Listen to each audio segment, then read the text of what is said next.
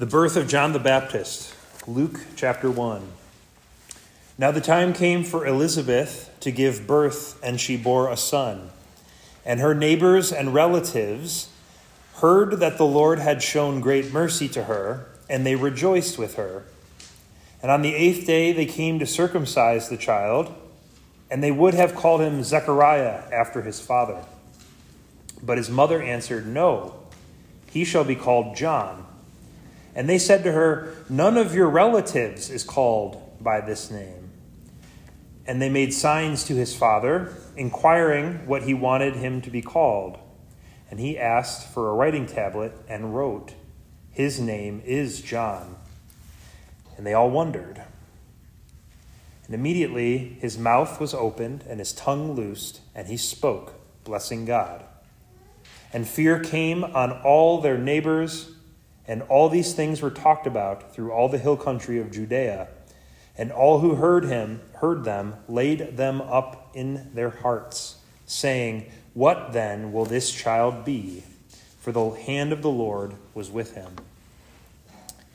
And John's father, Zechariah, was filled with the Holy Spirit and prophesied, saying, "Blessed be the Lord God of Israel, for he has visited and redeemed his people, and has raised up a horn of salvation for us in the house of his servant David, as he spoke by the mouth of his holy prophets from of old, that we should be saved from our enemies and from the hand of all who hate us, to show the mercy promised to our fathers, and to remember his holy covenant, the oath that he swore to our father Abraham, to grant us that we, being delivered from the hand of our enemies, might serve him without fear, in holiness and righteousness before him all our days.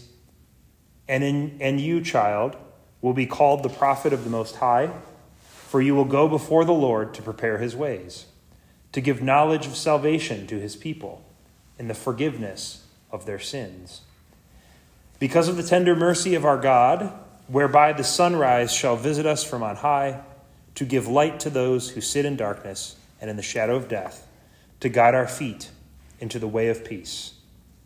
And the child grew and became strong in spirit, and he was in the wilderness until the day of his public appearance to Israel. This is our reading for tonight.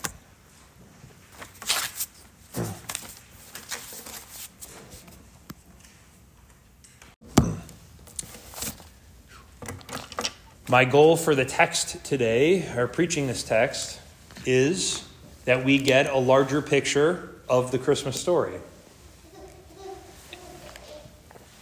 As you may know from Sunday school or just your reading of the Bible, Jesus was preceded by his cousin John the Baptizer, or John the Baptist. And John himself had this spiritual, or was the result of this spiritual pregnancy, much like Jesus, but of course not in the same way. In preaching this text, my goal is to make sure that Zechariah, John's father, who was a high priest in Jerusalem at the time of Jesus, that his Benedictus, or the good word, is not forgotten. Ironically, this poem, this song, this chant, it's overshadowed, of course, by Mary's Magnificat, which we prayed, sang, and celebrated last week. Of course it is overshadowed by Mary's Magnificat. In many ways, this is simply the way things ought to go. John the Baptist, Jesus' cousin, by his very nature, is to be overshadowed by Jesus Christ.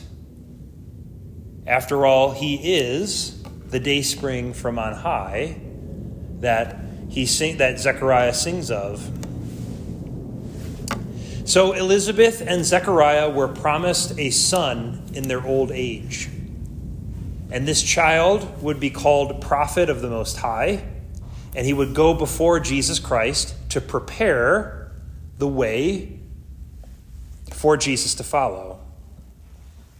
In many ways, John the Baptist was the first Christian catechism teacher. And he is also the final Old Testament prophet before the New Testament, or what Luke calls the New Covenant, when Jesus says, on the night when he was betrayed, he took bread, and he said, take and eat, this bread is. And so, John is sent forth by God to prepare those who would follow Jesus Christ by preaching God's word, and specifically God's word of repentance and baptism and the forgiveness of sins that comes after baptism. John taught and prepared people to receive Jesus by teaching them. Everything John the Baptist did or said was to take the faithful, so these crowds of the faithful, who held dear and believed in God's mighty actions. And so they knew and were familiar with circumcision, this covenant, this mark of the covenant of circumcision. They knew of the Passover and how they needed to do that every year to remember the Exodus from Egypt, when God righteously took his people out of slavery and delivered them. They remembered and held dear the deliverance from the exiles, or from the exile under King Nebuchadnezzar, and how a suffering servant would take on their sin and die. He would take those faithful people, and he did take those faithful people, and he gave them to God himself. When he remembered and when he visited his people, when God himself visited and remembered his people, and specifically in this Benedictus, we see Jesus as the sun which rises from on high. If you've ever gotten a card and you flipped it over and it said Dayspring, all right? It's a greeting card company, Christian greeting card company. That's what it's referencing, the Dayspring from on high, Jesus Christ.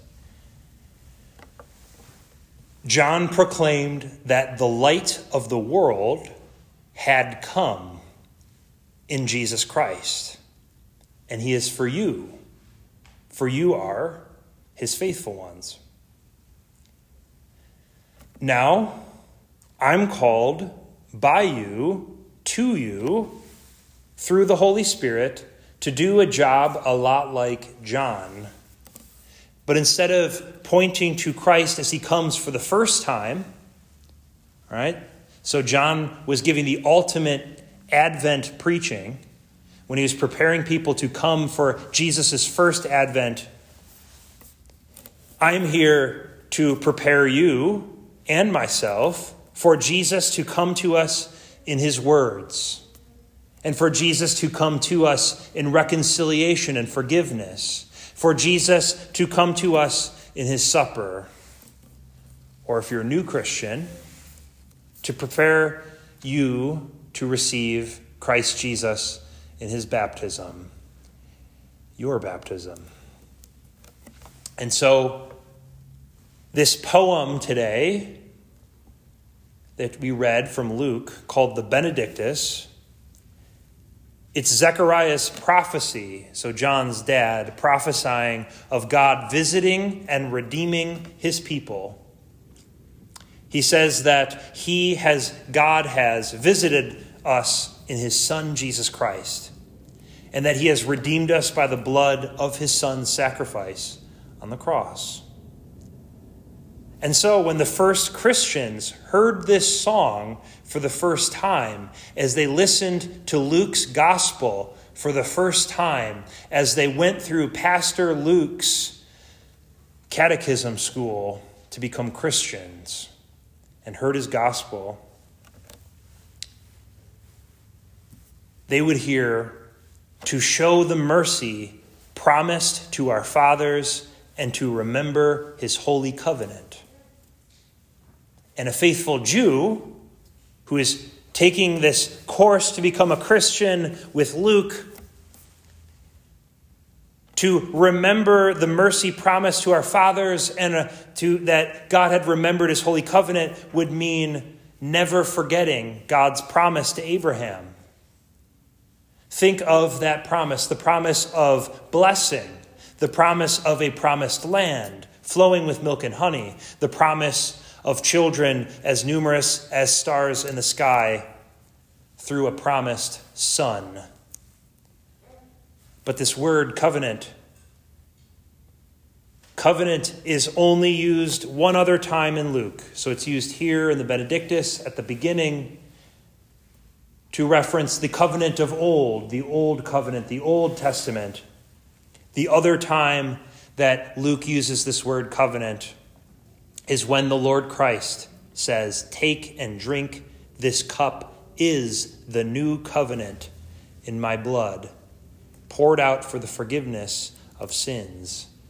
Do this in remembrance of me." And so hold those two verses in parallel. Compare them, contrast them. From the Benedictus, to show the mercy promised to our fathers and to remember his holy covenant, and Jesus's line, "Take and drink, this cup is the new covenant in my blood. Do this in remembrance of me." Remember the covenant. Bloody circumcision, the blood of the lamb over the doorpost in Passover, bloody death of bulls and goats as their sacrifice, all of that funneled into and has been fulfilled through the promised, bloody, suffering servant of Isaiah, the Lord Jesus Christ, who bore the stripes for our sins, and by his blood takes those sins away. You are released from the bondage of sin. You are released from fear of death.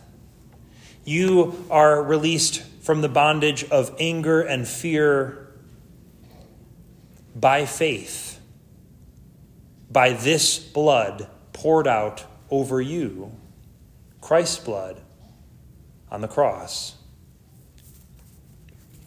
And so how can you prepare? How can you receive light as one sitting in darkness or the shadow of death, as the Benedictus puts it? How can your feet be guided in the way of peace, the way of the Lord? Thanks be to God, the old-fashioned way, the same old way that John preached before Christ. Repentance, turning away from our old ways, away from our sin, turning back to the way of the Lord, through faith in our Lord Jesus Christ for the forgiveness of your sins, trusting in the promise of the forgiveness of sins, to be washed in the blood of the Lamb.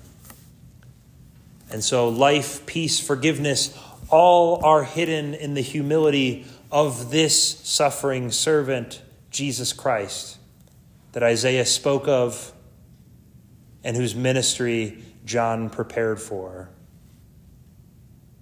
The humility of this suffering servant, Jesus Christ, in which he gives us his very self in bread and wine.